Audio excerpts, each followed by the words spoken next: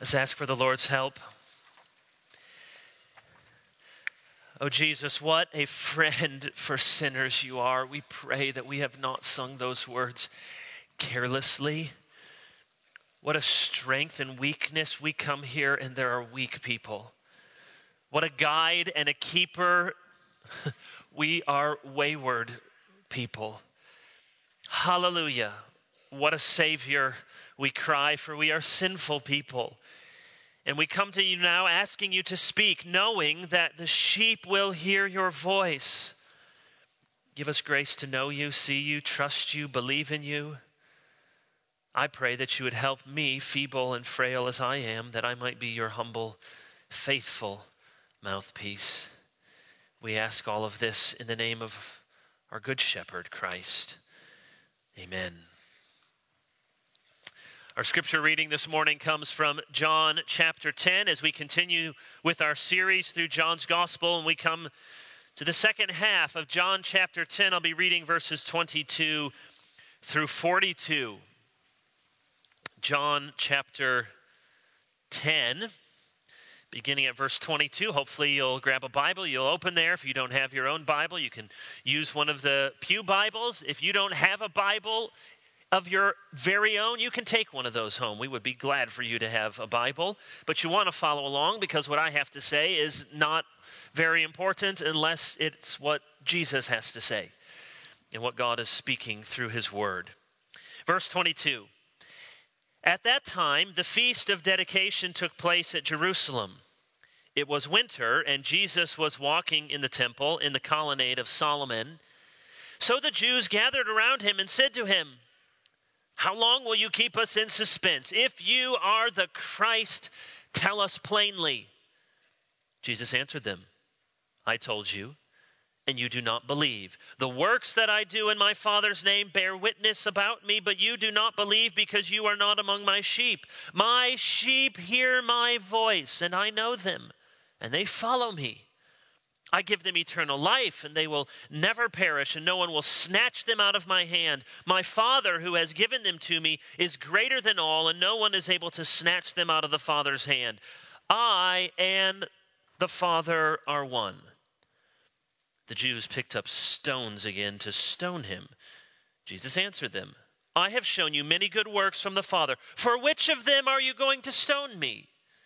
The Jews answered him, "It is not for a good work that we are going to stone you, but for blasphemy, because you, being a man, make yourself God." Jesus answered them, "Is it not written in your law, 'I said you are gods'?" If he called them gods to whom the word of God came, and scripture cannot be broken, do you say of him whom the Father consecrated and sent into the world, 'You are blaspheming because I said I am the Son of God'? If I am not doing the works of my Father, then do not believe me. But if I do them, even though you do not believe me, believe the works, that you may know and understand that the Father is in me and I am in the Father." Again they sought to arrest him, but he escaped from their hands. He went away again across the Jordan to the place where John had been baptizing at first, and there he remained. And many came to him, and they said, "John did no sign, but everything that John said about this man was true." And many believed in him there. There are a lot of familiar themes in these verses, some big ideas that we've seen several times already in John's gospel. So this could be another sermon about sheep and shepherd, about eternal life, about bearing witness, or about the controversy that inevitably follows Jesus, or the opposition or the division that he creates, faith and unbelief. It's actually quite a fitting end. This is really the end of the first half of John's gospel. When we turn the page to chapter 11, we are now immediately turning our attention to Holy Week and to the cross. And for the second half of the book, we will be more or less in that last week of Jesus' earthly life. So it's quite fitting that this opening half would end, as we've seen so many times, with hostility, with some wanting to kill him, and yet with others wanting to believe in him. But in the midst of all this, in the middle of all that we have already seen, in what may look like another repeat episode, another sermon, we've seen all this from John, we find Jesus making two extraordinary claims. It's actually more than that, but at least two extraordinary claims. Two remarkable affirmations that form the foundation of Orthodox Christianity. It's no exaggeration to say that these two affirmations from Jesus are essential not only for him, but for what it means to be a Christian. Verse 30, here's the first. I and the Father are one. And then here's the second of his extraordinary claims. In verse 35, Scripture cannot be broken. I and the Father are one. Scripture cannot be broken. These are essential truths for Jesus. You cannot understand Jesus unless you understand him as the one sent from the Father, doing the work of the Father in essential unity of purpose, will, and essence with the Father. And you cannot understand how Jesus views the world unless you understand that he shared with the rest of Judaism an unshakable confidence in the Scriptures. That was simply how he looked at the world. Calvin famously called the Scriptures lenses or spectacles. I've told you before, I have terrible eyesight. I am legally blind. No longer am I legally blonde. My kids on occasion, when they're feeling nice, will say, Daddy has blonde hair. That's a nice euphemism for gray and getting older. Sometimes people look back at videos or sermons I did 5 or 10 years ago and say, you're sort of like one of those when Obama started as president, when he ended as president sort of pictures. Well, I blame you and my kids and spectacles. When I put these things on, they're not much to look at, but I need them to look at everything else. The world is not as it should be if I don't wear glasses. Only when I put these on do blurry things look clear. Now, I can go around, I can see something, I can see some shades, I can see some colors, but until I put these on, I am not seeing reality as God made it. And so it is with the Scriptures. And Jesus himself viewed the Scriptures in this way. These were essential truths, not just for Jesus, but they are essential for the entire Christian faith. Jesus Christ is the perfect image and representation of God, and the Scriptures are the perfect communication and word from God. So if you do not have the unity of the Father and the Son as one theological conviction, and the unbreakable Scriptures as another theological conviction, you do not have Orthodox Christianity. Now, you need much more than that, but you cannot have less than that. That the Son and the Father are one, and that the Scriptures cannot be broken. If you don't have that, whatever other foundation you build upon is going to be a mess, and your building of faith will crumble. And if you have at least those two planks in your foundation, you are off to a very good start. Let's look at both of those affirmations. First, I and the Father are one.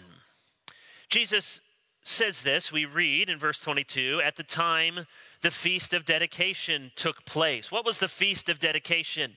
It's not one of the Old Testament rituals and ceremonies laid out in Leviticus or Numbers, but it is owing its origins to the intertestamental period. In 167 BC, so in between Malachi and John the Baptist, Antiochus Epiphanes overran the temple and set up a pagan altar, conducted that abomination that causes desolation, slaughtering pigs in the temple.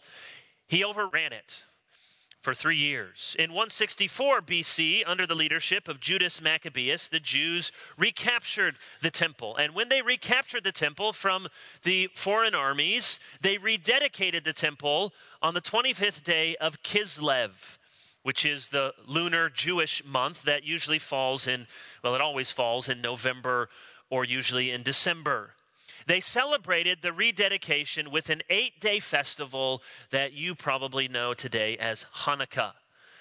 It's also called the Festival of Lights, or sometimes the Feast of Tabernacles in Kislev, because it adopted many of the rituals from the Feast of Tabernacles.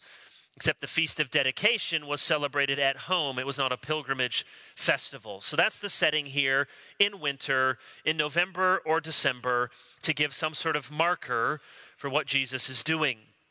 They come and they ask him a question. They gather around him. Verse 24, how long will you keep us in suspense? Now you need to know that this is not an honest, seeking question. They are not looking for an answer so they can worship. They are looking for an answer so they can pounce, so they can attack. When are you going to tell us? Okay? Because we are ready. Because they already know in their minds, at least most of them, he's not the Christ, they think. So they're just ready. You're going to say it? You're going to say it? Because then we have reason to arrest you. Then we have reason to kill you. So say it plainly. Come clean. Are you the Christ or not? Jesus says, well, you should have known that already. I already told you. Now, he hadn't told them explicitly, but what he means is all of my words, my deeds, the signs, my teaching, everything has been testifying to my messianic identity. So the problem, Jesus says, is not that I have failed to be clear, but that you have failed to believe. They're looking for a reason not to believe. Now, there's a little verse tucked away in Jude that says, have mercy on those who doubt. So doubt is not an unforgivable sin. I don't even think doubt in the right circumstances is a sin. We have to understand that doubt is the common experience of Christians throughout the centuries. And many of you probably hear this morning various intellectual quandaries, or probably even more so existential sort of angst. How can there be a good God and suffering? And how do I know that God really loves me when all these things are happening in my life? Have mercy on those who doubt. But there's that sort of doubt where you have honest questions looking for answers. And then there's the kind of doubt where you have answers looking for more questions.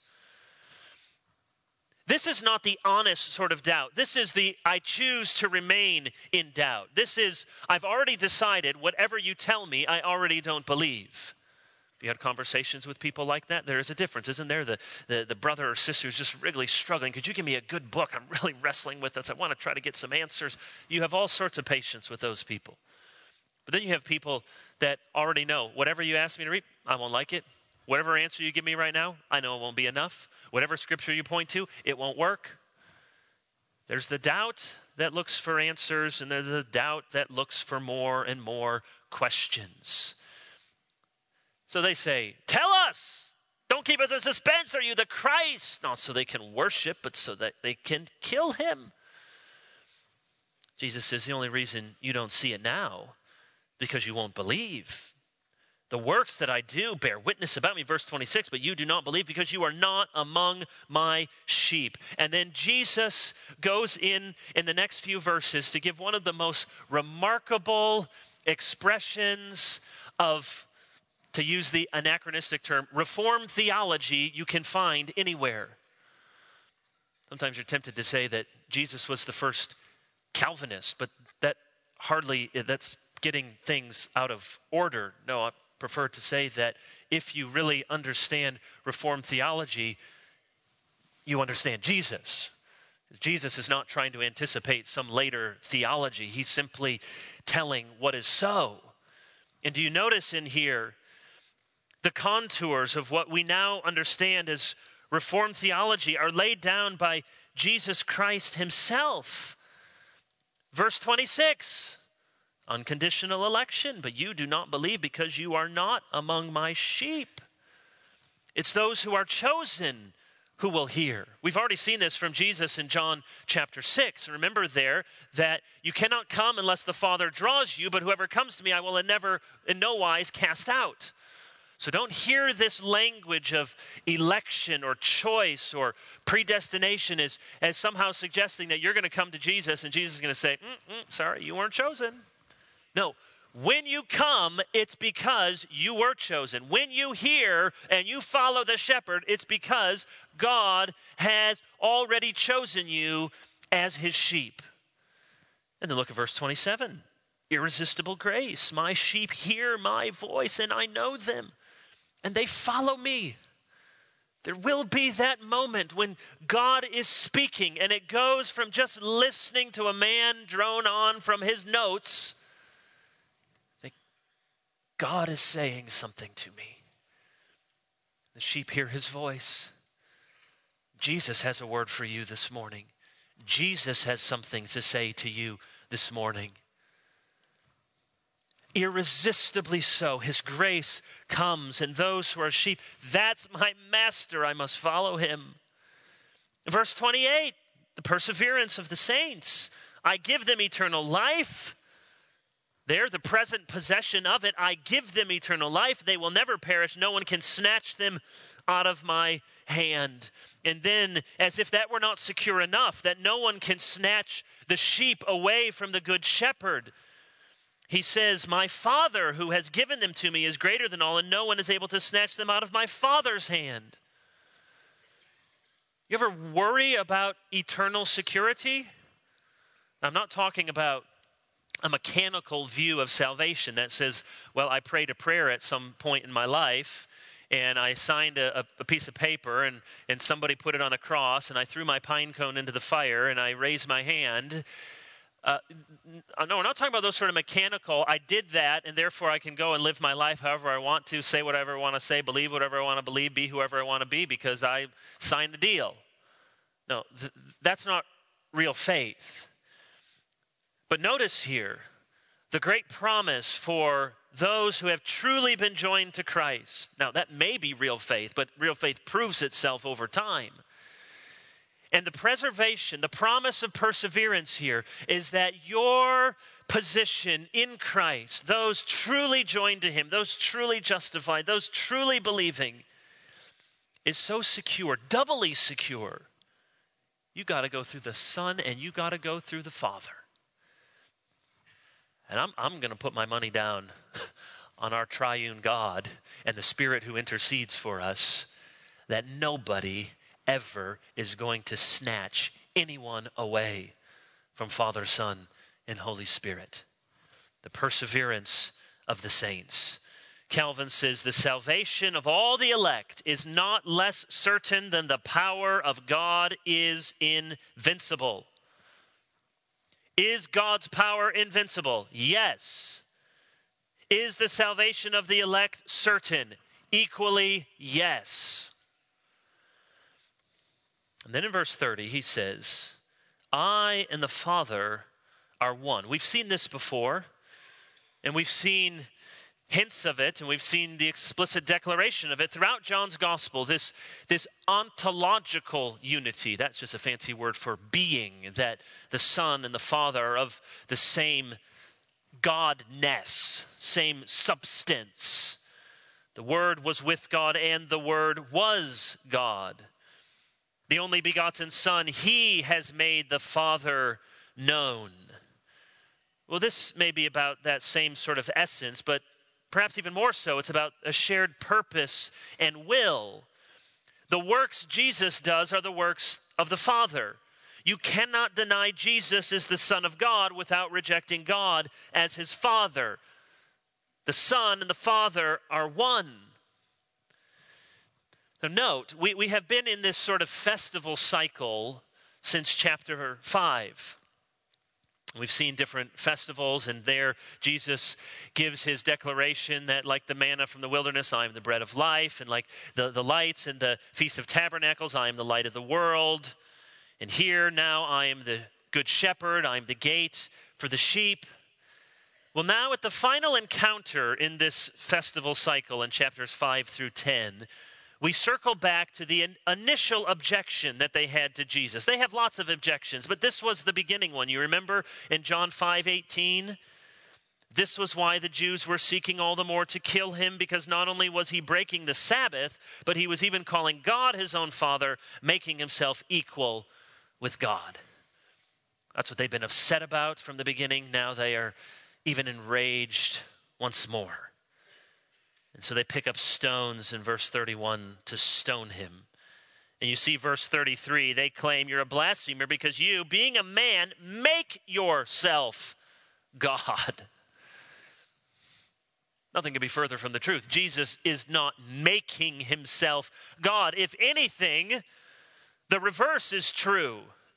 He has humbly accepted the incarnation and took upon himself human flesh. If anything, though we'd want to nuance this theological language as well, God has made himself man. D.A. Carson says, Jesus, a mere mortal, claims to be God, lining himself up on the other side of the unbridgeable chasm that separates the transcendent, infinite creator from his infinite and fallen creatures.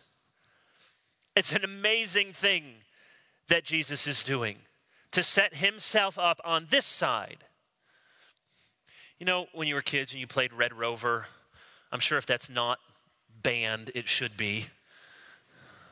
A lot of concussions, lots of people in concussion protocol after playing that, and grabbing arms and trying to ring through and getting hung out to dry. You divide up teams and you see all the team over there, and as your people don't make it through, they end up over there, and if they break through, they take you back until suddenly it's you and your buddy, the last two people left. This unbridgeable chasm. Or you remember on the playground and choosing sides for teams, or maybe for some assignment, your teacher said, I want the boys over here and want the girls over here.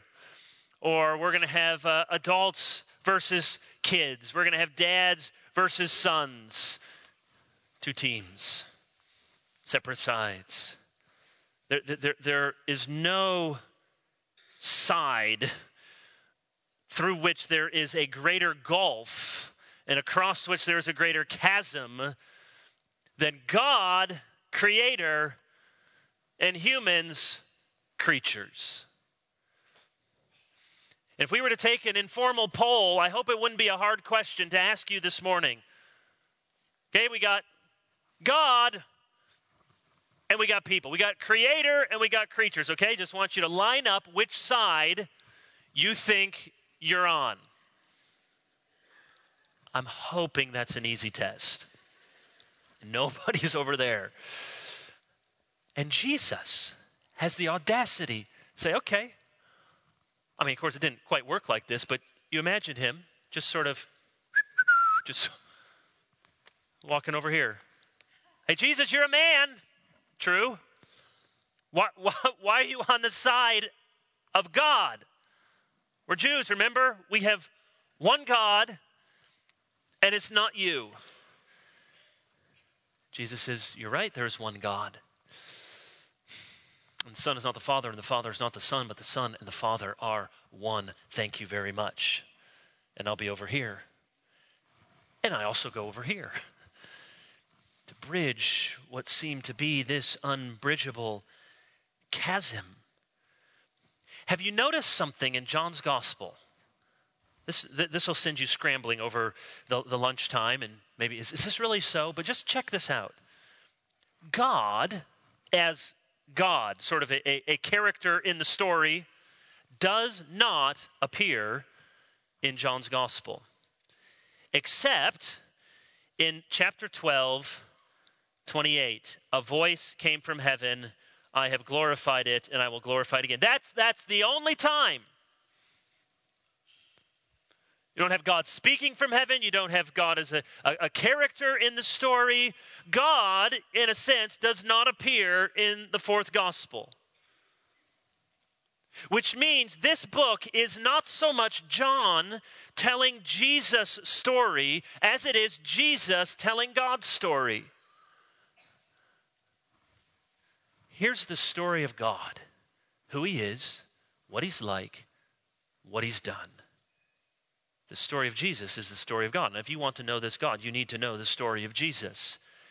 This is the wonderful and audacious message on every page of the gospel. You can only truly know God by knowing Jesus, but you can truly know God simply by knowing Jesus.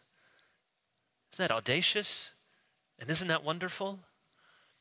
I and the Father are one. It's essential to Jesus' identity, essential to his message, essential to Christianity. And then there's a second affirmation. The scripture cannot be broken. So they want to stone him because he is making himself equal with God. Jesus is going to puncture their pretension. And he does so by drawing attention to their shared authority, namely the scripture. You see in verse 34, what is written in your law, capital law. In verse 35, it's called scripture. The two are used interchangeably. What is Jesus doing here? It's a strange argument, but it's quite significant. Turn in your Bibles to Psalm 82. Jesus is quoting from Psalm 82.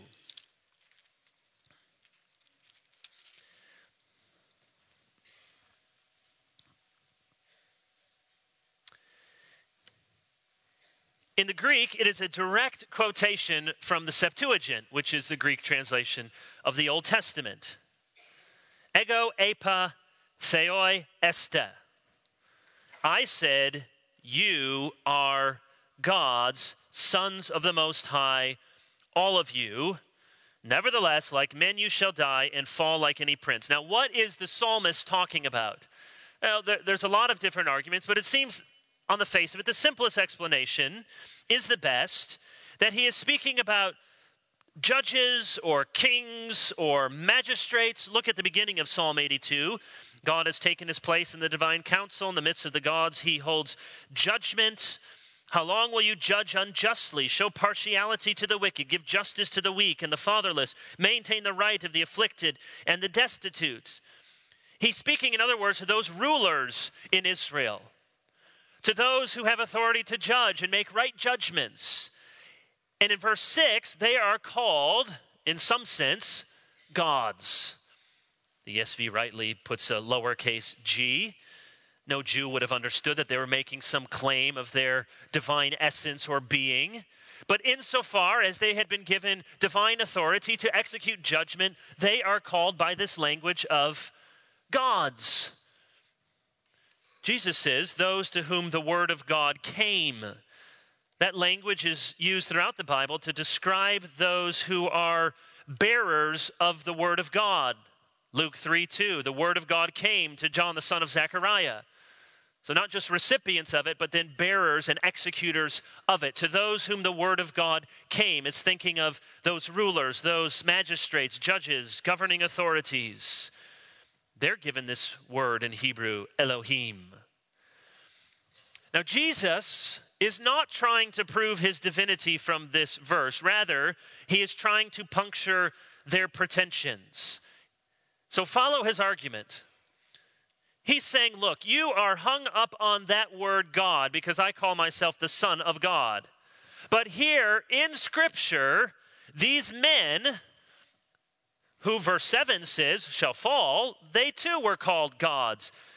Jesus is not trying to make a complicated argument, and he's not saying, well, they too were deity and I'm deity like them. No, he's not making a complicated argument for his full deity. He's making a simple argument why they should not be ready to kill him simply for the designation he has given himself.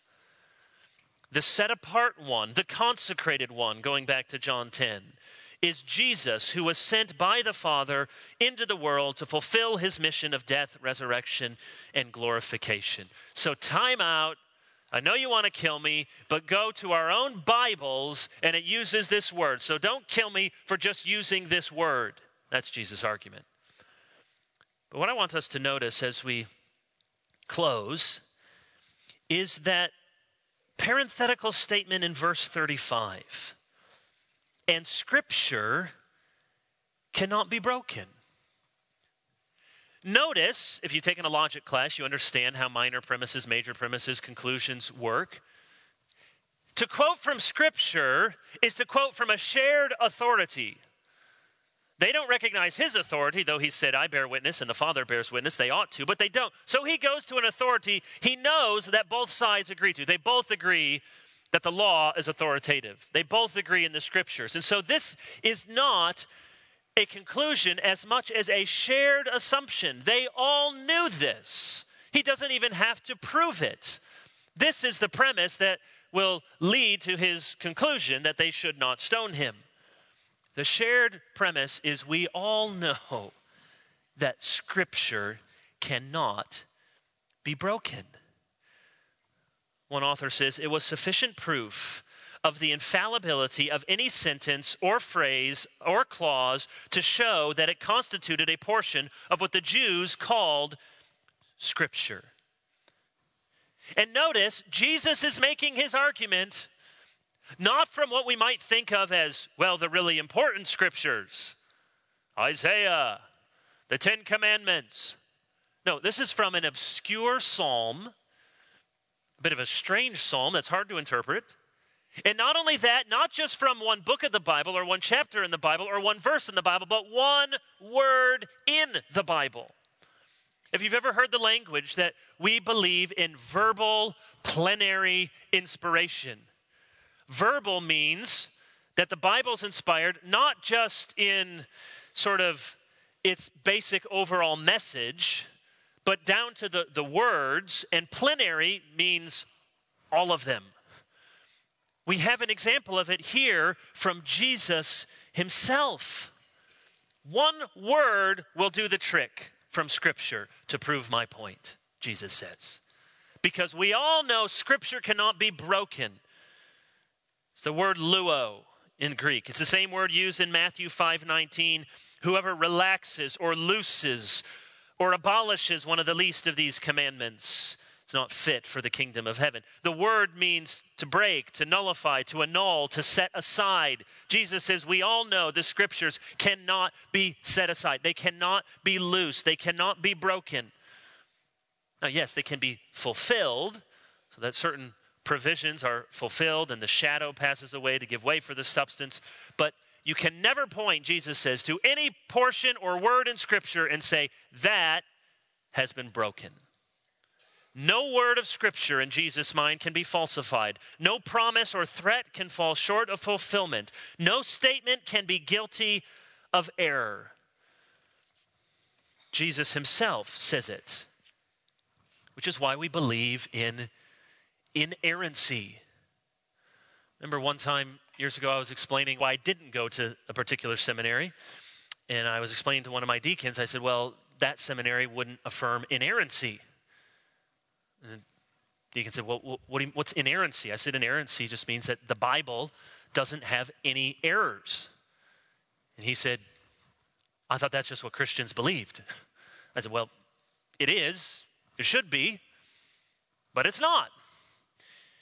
But we who follow Jesus ought to affirm loudly, plainly, clearly, happily, that not a single jot or tittle of Scripture can be broken.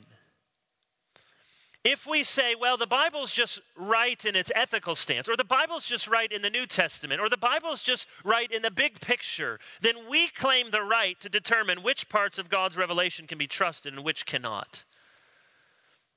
Then we become the ones exercising authority over the Bible instead of the Bible authoritative over us. Either the Scripture is not all from God, or God is not always dependable. To make either statement is to affirm what is sub-Christian. Now, if you listen carefully, sometimes people will say, and it sounds very spiritual, no, the final authority for us as Christians should be Christ and not the Scriptures, right? We worship Jesus. We don't worship ink spots on a white page. We don't worship a book. Well, right. But it's suggested then that Christ would have us accept only portions of Scripture that maybe comport with his life and teaching. The idea put forward by many liberal Christians and not a few self-proclaimed evangelicals is that if we are to worship Christ and not the Bible, then we must let Christ stand apart from the Bible and somehow over the Bible.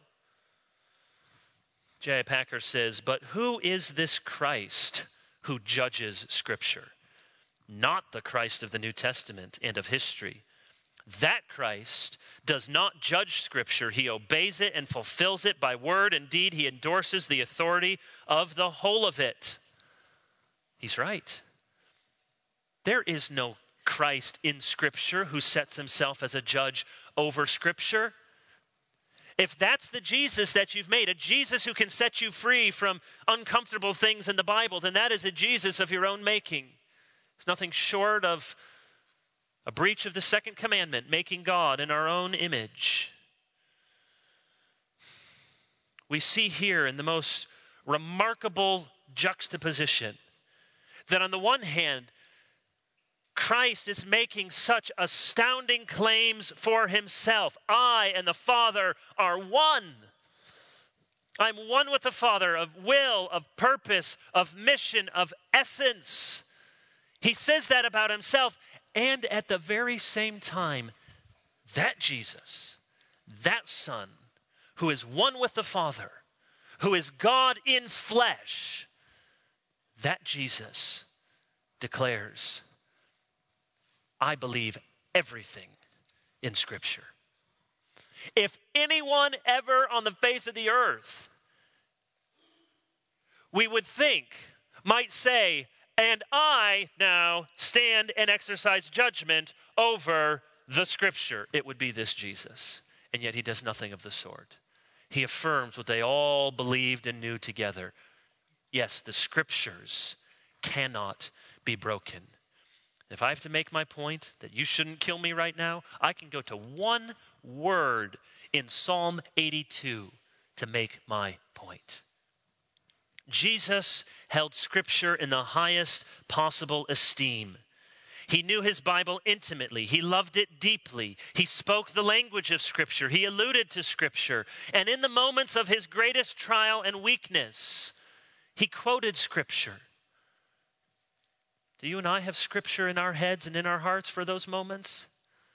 What did Jesus do when he's tempted by the devil in the wilderness? He quotes Deuteronomy to the devil and call out lightning bolts. He says, know what I have? I have my Bible. What did he do when he comes to the cross? He quotes from Psalm 22. He has the Bible. His mission was to fulfill Scripture. His teaching always upheld Scripture. His power never disrespected, disregarded, and he himself never disagreed with a single text of Scripture. Jesus believed in the inspiration of all of it. The chronology, the miracles, the authorial ascriptions, the straightforward facts of history. He believed in keeping the spirit of the law without minimizing the letter of the law. He affirmed the human authorship of Scripture while at the same time bearing witness to its ultimate divine authorship. He believed the Bible was all true, all edifying, all important. And what sets him apart from us is he also believed that it was all about him. He believed absolutely that the Bible was from God and was absolutely free from error. So that what Scripture says, God says, and what God said is recorded infallibly in Scripture. Listen, it is possible for us to misinterpret the Bible. What is impossible is that we might revere the Bible more deeply than Jesus did. Jesus submitted his will to the Scriptures. He committed his brain to study the Scriptures. He humbled his heart to obey the Scriptures.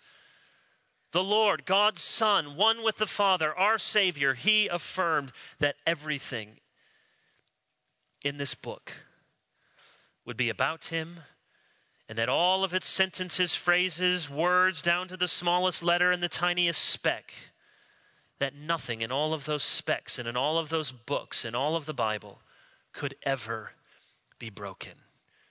You do not understand Jesus unless you know that he is one with the Father and that he believed the Scriptures could not be broken. And you and I do not begin to understand what Christianity is all about until we understand the very same thing. Let's pray. Our gracious Heavenly Father, we thank you for your word, the word made flesh, to dwell among us, to die for our sins, to be raised again, and the word inscripturated. your perfect, full, and final revelation to us. Thank you for all that we see, all that we know, all that you have given us in Christ and in this book, in the Old Testament, which he knew, and in the New Testament, which he authorized and sent his Spirit to inspire. May we be worshipers of this one God, Father, Son, and Holy Spirit. And may we be men, women, and children of this one holy, inerrant book. We pray in Jesus' name. Amen.